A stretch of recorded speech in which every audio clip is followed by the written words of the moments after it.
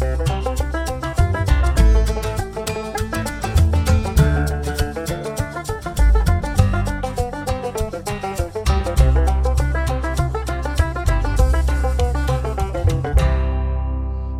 a thought for us as we start off today. The Bible was not written to us, but it's written for us. It's an interesting thought. Let's pray. Lord, there's stuff written for us, and we pray that as we look at it and do some digging, that we'll discover what the message is to us this morning. In Jesus' name, amen. Yes, so it's written, not written for us, but written to us. So we know that although the Holy Spirit takes the truth of the Bible and applies it directly to our hearts, sometimes you have to go back into ancient times, into another world, another time, and you have to see what's going on there and understand how people back then thought about life. So today we're going way back to the Tower of Power, the Tower of Babel. And today we'll see the origin of languages. We'll see the very first manifestation on a large scale of mankind's desire to follow their dream. Sadly, a dream of what they can achieve without God. And we'll unveil the roots of desires we see around in the world for things like a one world government. And we'll see that God actually planned for us to live. God actually planned to live with his people in a city, but it was a heavenly city. And that got perverted into a way of doing society which was mainly for the benefit of the rulers and the despots and the merchants, and focused in a particular city of Babylon. And then we'll see that there's a sort of like a river, a flow of evil from Noah's son Ham. And one of the big parts down that stream was Nimrod, a great hunter. And then we'll see that at the end of the day, when Babel is destroyed and the New Jerusalem was instituted on that day, what it will look like, what will happen on the day of the Lord, at the end of time, when God wraps up everything that's going on here. So, there we are. After the flood. Floods happened.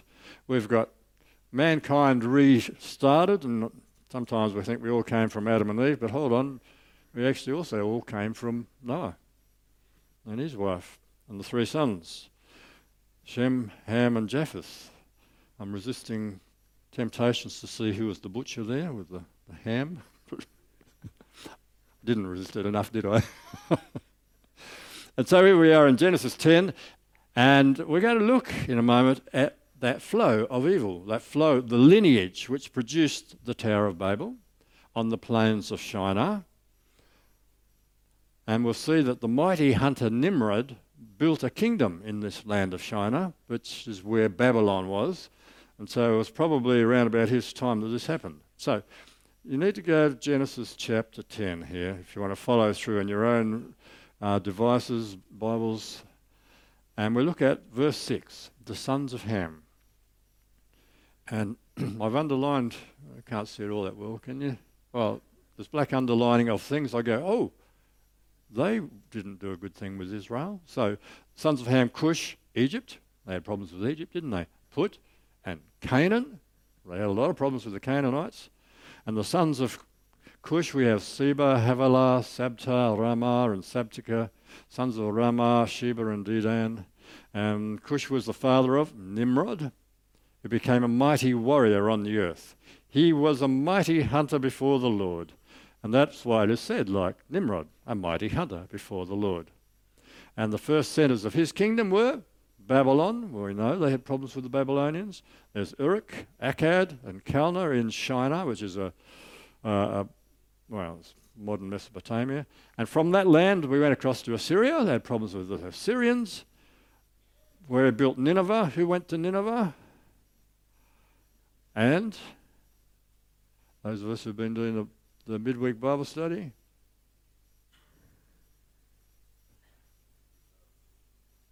Well, no. All right. We'll let you think about that. One of the other minor prophets also went to Nineveh. And where did I get up to? Nineveh. I was in Nineveh and Calah. Down to verse 13, Egypt was the father of the Luddites. Well, you wanted to know where they came from. They're all Egyptians. There's a different meaning of Luddites nowadays, isn't there? People who don't like technology of any sort. The whole list of things. Anamites, Lehabites, Naphtuhites, Pathrusites, Casluhites, from whom the Philistines came. So they're from this line. The Philistines, they had problems with those, particularly big ones, big hairy ones. The Caphtorites. Canaan was the father of Sidon, his firstborn, and of the Hittites they had problems with, the Jebusites, the Amorites, Girgashites, Hivites, Archites, Sinites, Arvadites, Semarites, and Hamathites. And later they scattered, and the borders of Canaan reached all over the place. Anyway, those are the guys. Quite a rogue's alley, isn't it? And it gives us a clue to the people who built the Tower of Babel. They come from this strand. And here's a nice little map to give you a bit of an idea of the land of Shinar. Down through the middle you've got the plain, and there's Babylon down there, and Nineveh's up a bit higher, the Assyrians. So that's the area where the Tower of Babel was. And so we'll go to chapter 11 and we'll read the story. Genesis 11. Now the whole world had one language and a common speech. And as the people moved eastward, why did they move eastward? Well, on the west they came down on this Mount Ararat, didn't they? And they came down. And they moved eastward from there, found a plain and settled there. And they said to each other, "Hey, mate, let's make bricks. Let's bake them thoroughly." And they used brick instead of stone, and they used tar for mortar. Interesting thought. We'll see what the significance of that is later.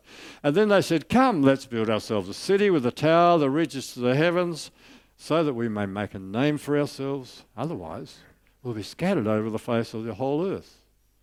But the Lord came down to see that city and the tower and the people were building, and the Lord said, "Ooh, if as one people speaking the same language they've begun to do this, then nothing they plan to do will be impossible for them. Come, let's go down and confuse their language, so they will not understand each other." And so the Lord scattered them from there all over the whole earth, and they stopped building the city.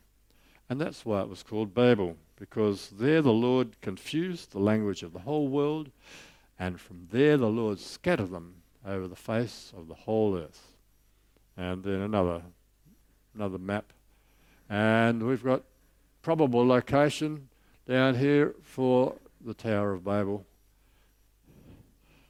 About 2850 BC. This is because we're not just fairy tales here. We're actually historical data.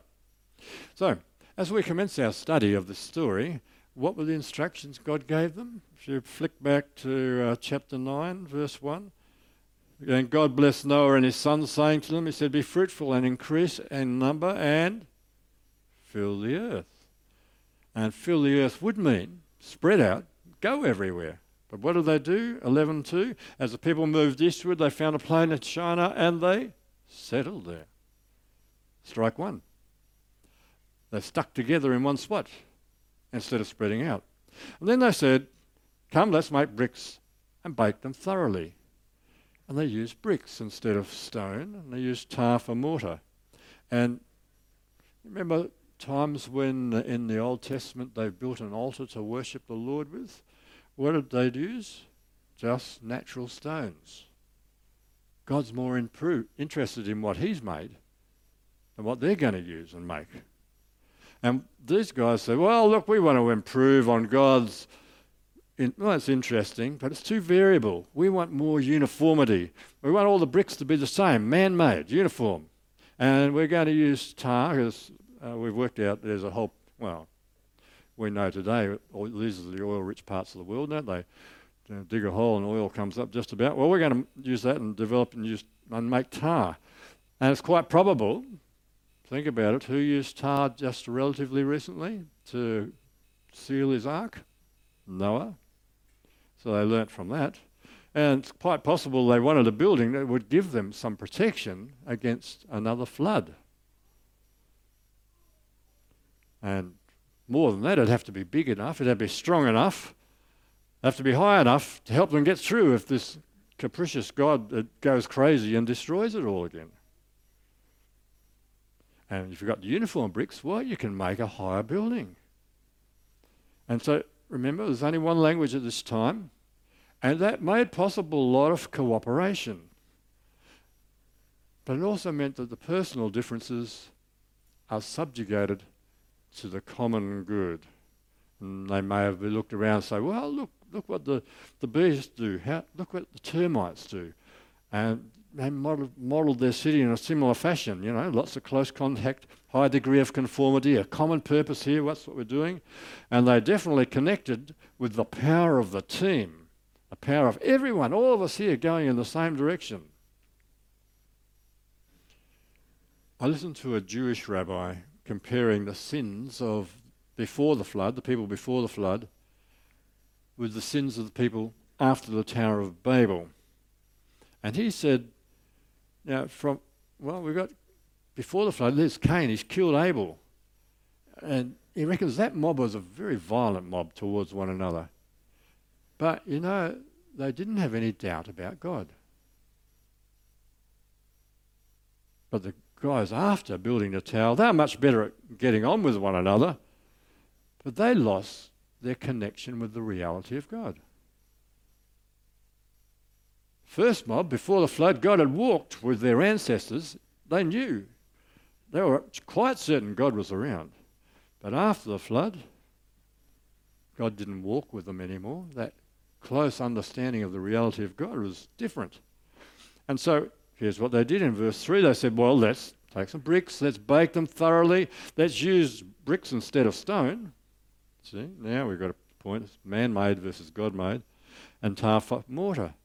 And they said, let's build ourselves a city with a tower that reaches to the heavens so that we will make a name for ourselves. Otherwise we'll be scattered over the face of the whole earth. Let us make a name for ourselves.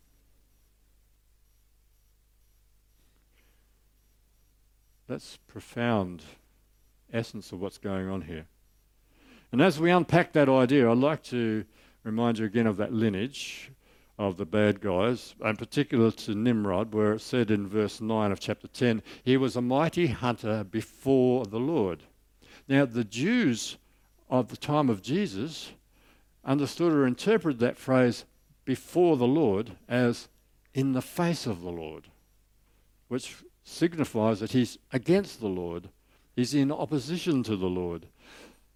And well, we know what it means if someone gets in your face. And so this is Nimrod getting in the face of God. An organizer of his own religious system, actually rebellion against God. And even his word, the meaning of his word Nimrod, is closely connected with rebel, to be a rebel. There was a Jewish historian writing in the time of Jesus. His name was Flavius Josephus. And he speaks about the Tower of Babel. Now, he was familiar with the Pharisees and the world of Jewish thought. But as I read through this, I thought it could have been a modern sermon with a few less these and thous. But this is what he said. This is the Jewish perspective. Now, this is quoting from his writings that are still around.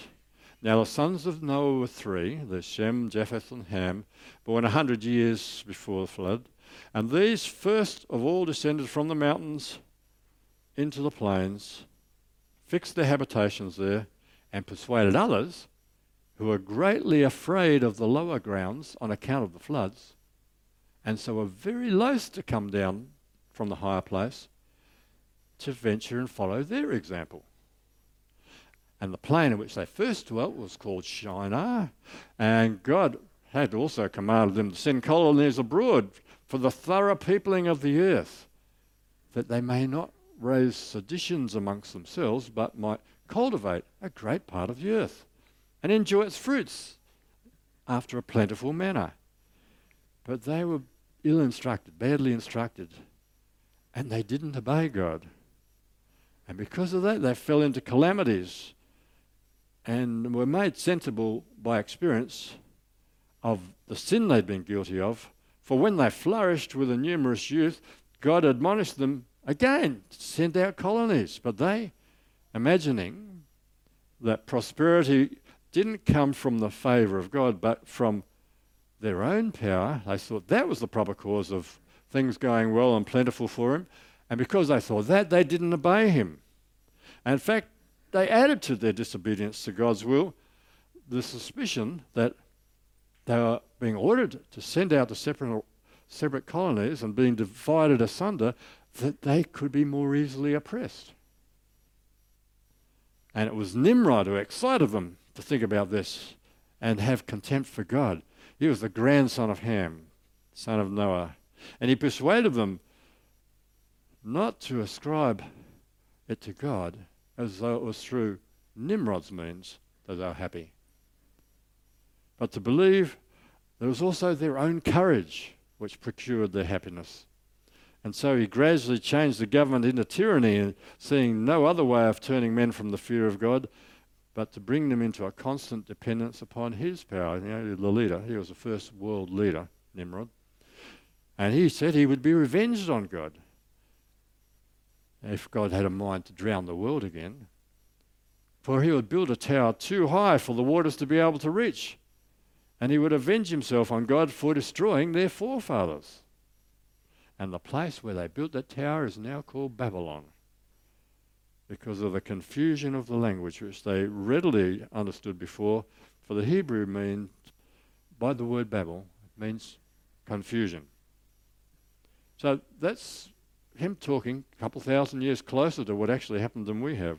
It gives us a good idea of what the Jews understood was going on in this story. But make no mistake, this make a name for yourself, that's very contemporary, isn't it? The desire to make a name for ourselves is as contemporary as the heart of man. Which one of us has not said, "Hey Mum, look at me. Hey Dad, look what I'm doing here"? And what member of our small community is not concerned to have a good reputation? The smaller the country town, the more important your reputation is actually, isn't it? And it seems to me it's one of those growth of a lifetime jobs for all of us, to work out how we can balance the fact that we need to have a meaningful achievement, balance that with the desire for other people to notice what we're doing, to notice our achievements and give us the recognition we think we deserve. Can you tell the difference in your spirit between being obsessively driven to achieve something or just being really excited to do this and thrilled about what you're able to do here? Because sometimes you find you're being driven. It's like somebody you're not sure who or why or how is forcing you to keep at this, and it's become a drudge, and you go, oh, is it because I want people to see how good I am here, how much I'm achieving here? So we have to ask ourselves questions like, are other people nourished healthily by what I'm doing? Or are they just not up to my standard? Not in my league? They're just markers along the roadside to my success. You have to ask yourself, does my enjoyment come from beating people at something or from helping people? Does my enjoyment come from being a winner or being a member of a winning team? Does it come from making other people look bad or making them look good? And one of the things that struck me over the years is what Mr. Disney sells. which is a variation of this. Let's make a name for ourselves. And it is follow your dream. Follow your dream. There's a guy, Simon Sinek, who talks about millennials in the workforce and how they get in there, they get their job, and he asks about 6 months later, well, how are you going? And they say, oh, it's going all right, but I don't think I'm making much of a change in the world. Because follow your dream is, follow your dream, you'll make a big impact on the world. Everyone will see how good you are. You'll be a world changer. But joy doesn't come from you being a world changer. It comes from your relationship with Jesus, from being close to him.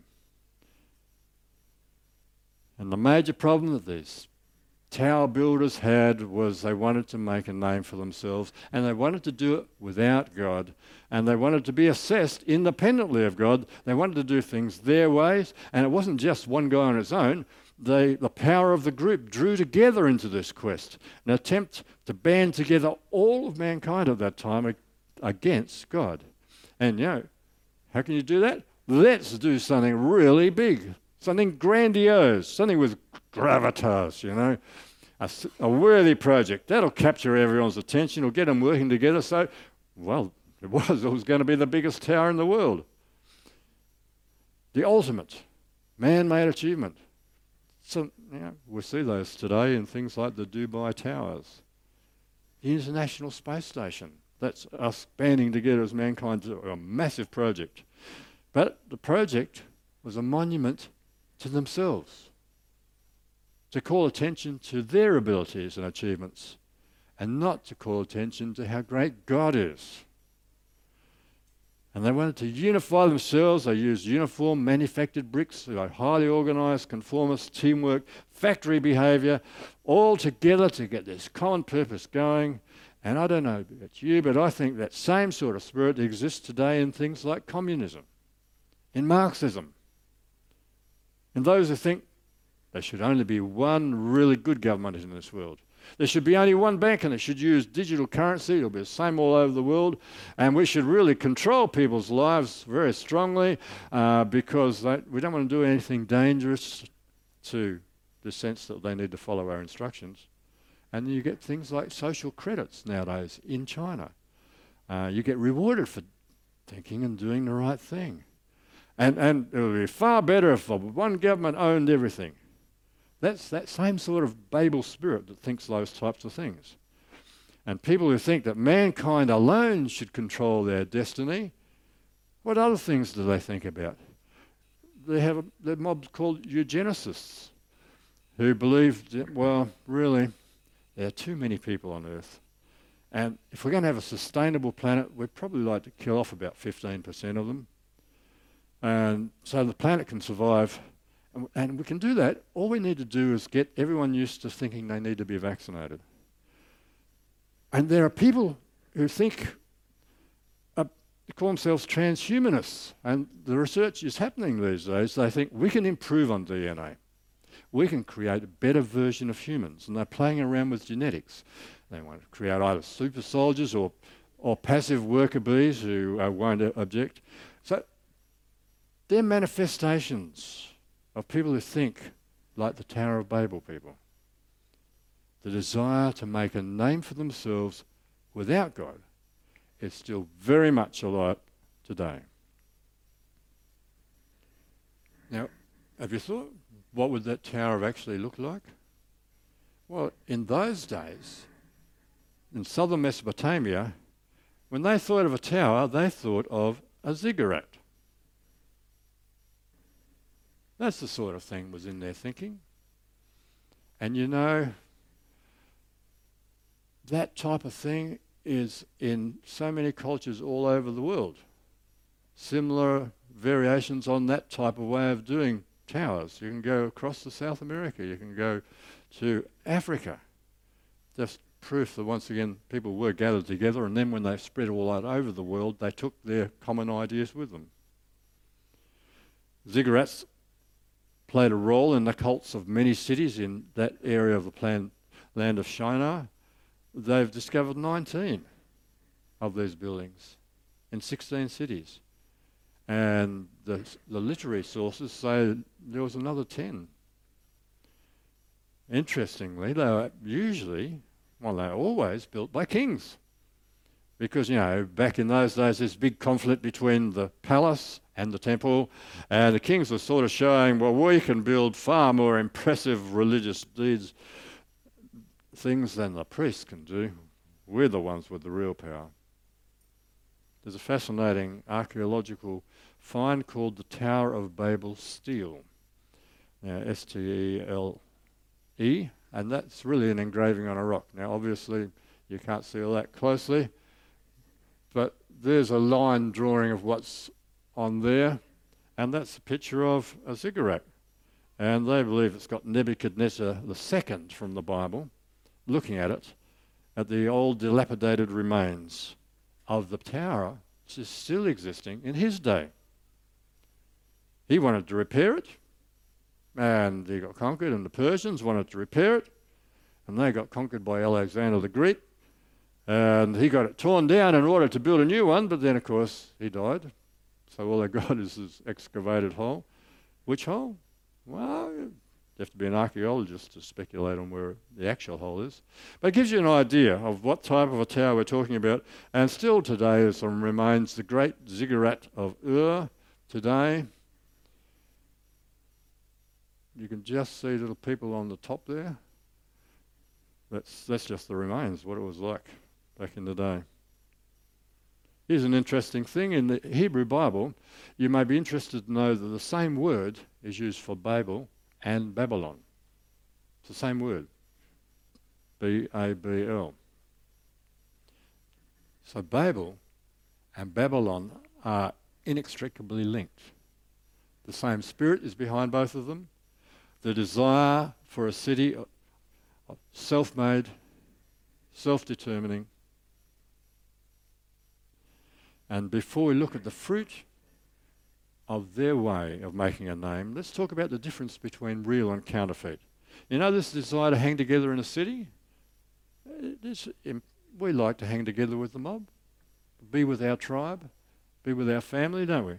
There's something good about that. There's something real about that.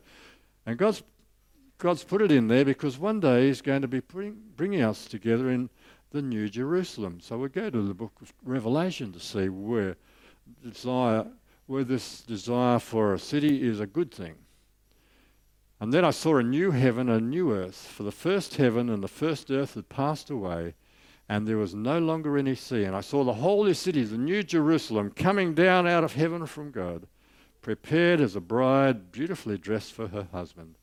And I heard a loud voice from the throne saying, "Look," and this is the central quality of where we're heading, folks. "Look, God's dwelling is now among the people."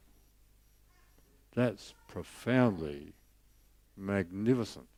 God's dwelling is now among the people, and He will dwell with them, and they will be His people, and God Himself will be with them and be their God. That's the real desire. That's the real place we're going to. That is just an amazing future ahead of us. The connection between God and His people is going to be re-established one day, but only on God's terms. For the Tower of Babel is a counterfeit version of God's holy city. Babylon, as a city, it has an allure, it attracts people, promises them lots, but it's a trap. There's no mistake when we talk about the rat race of the city, because people are trapped like rats in a cycle of earning and spending for their desires to be met and for them to become stronger and make a name for themselves in their arenas. To be in the city of God for eternity, you have to go through this one narrow pathway, faith in Jesus. 1 Timothy 2 verse 5, faith in Jesus as Lord and Saviour says, "For there is one God, and there's one mediator between God and mankind, the man Christ Jesus, who gave Himself as a ransom for all men." It's only through faith in Jesus that you get there, to the new city. The attraction of the city? Enjoy its pleasures. Enjoy its sins. Let's be upfront here. Sinning can be very pleasurable. It can be very engrossing. But it doesn't have peace, does it? It doesn't have peace in it. And its end result is death. And prolonged and repeated sin leads to many different types of death. For example, one example, drug use. You get an ecstasy, but it leads through many stages of addiction right down to the gutter. Literally. And repentance and turning away from sin doesn't mean you're not going to be tempted. But it does mean you're more aware that now I have God in my life. And I know if I trust that God is in my life, I can have more resources to cope and overcome with my sinfulness.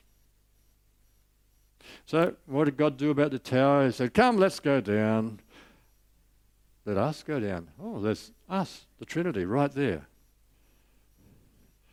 And confuse their language so they won't understand each other. And so the Lord scattered them there over all the earth, and they stopped building the city, and that's why it's called Babel, because there the Lord confused the languages of the whole world. And from there the Lord scattered them over the face of the whole earth. And that's where languages came from. They can trace it back to about, so far, 90 core languages. There's like almost 7,000 different languages. There's about 90 so far they've got back to. Well, there's 70 people in the genealogies, so they've probably got a bit more refining to do to get back to the same number of original languages that the Scripture says. But they'll get there one day. And if you're worrying about how bad the world's going, think about this time. All of humanity is gathered together on a common task here, and they're going to push against God, and what happened to them? They didn't win. God stepped in and did a simple thing, just confuse their language. And God will do that in the future. You know, the Scripture says that the final battle will be on the plains of Megiddo, Armageddon, and the nations of the world are going to turn up.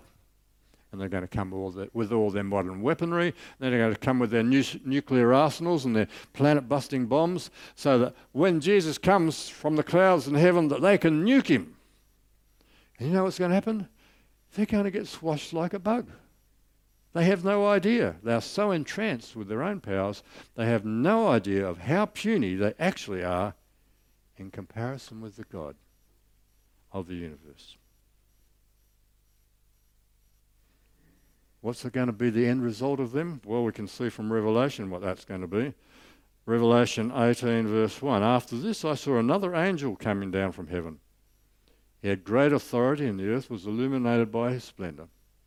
And with a loud, mighty voice, he said, this is what's going to happen to Babel. Or Babylon. Fallen is Babylon the Great. She's become a dwelling for demons and a haunt for every impure spirit, a haunt for every unclean bird, a haunt for every unclean and detestable animal. And how pervasive is Babylon in the world? Verse 3, for all the nations have drunk the maddening wine of her adulteries. The kings of the earth committed adultery with her, and the merchants of the earth grew rich from her excessive luxuries. When the kings of the earth have committed adultery with her and shared her luxury, see the smoke of her burning, they'll weep and mourn over her. Why? Well, they were making money. That's going to be gone, going to be taken away. And the next verse is a description of what's going to happen to world trade, to the supply chain. And if you think carefully about the supply chain, you realize it's actually the mechanism for a relatively small number of people to become super rich. Just think of Elon Musk's and Jeff Bezos. What's going to be the situation for people investing in? If we join together, we'll make a name for ourselves. We'll be rich. The merchants of the earth will weep and mourn over her because no one buys their cargoes anymore. Cargoes of gold, silver, precious stones and pearls, digital devices, fine linen, purple, silk and scarlet cloth, every sort of citron wood and articles of every kind made of ivory, costly wood, bronze, iron, marble. Oh, look at the cargoes of cinnamon, spice, incense, myrrh, frankincense, wine and olive oil, fine flour, wheat, cattle, sheep, horses, and human beings sold as slaves. Just indication of the evil of that. My goodness. Did the Tower of Babelites win? Does Babylon win in the end? No. And I suppose you say, oh, look, people don't take the story of the Tower of Babel seriously. It's only a story, right? Well, some folks do.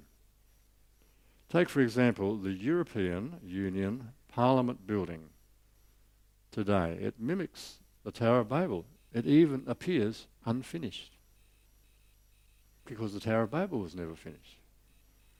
Are they taking it seriously?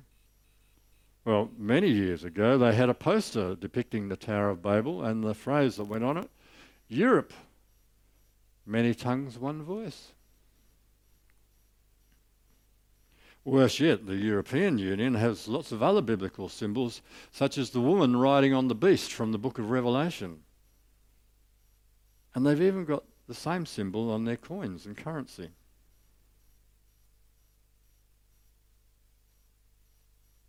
What about Jeff Bezos? So I mentioned he's the head of Amazon. What's his new headquarters look like? Built in Virginia. He's calling it the Helix. Does that look like a tower to you?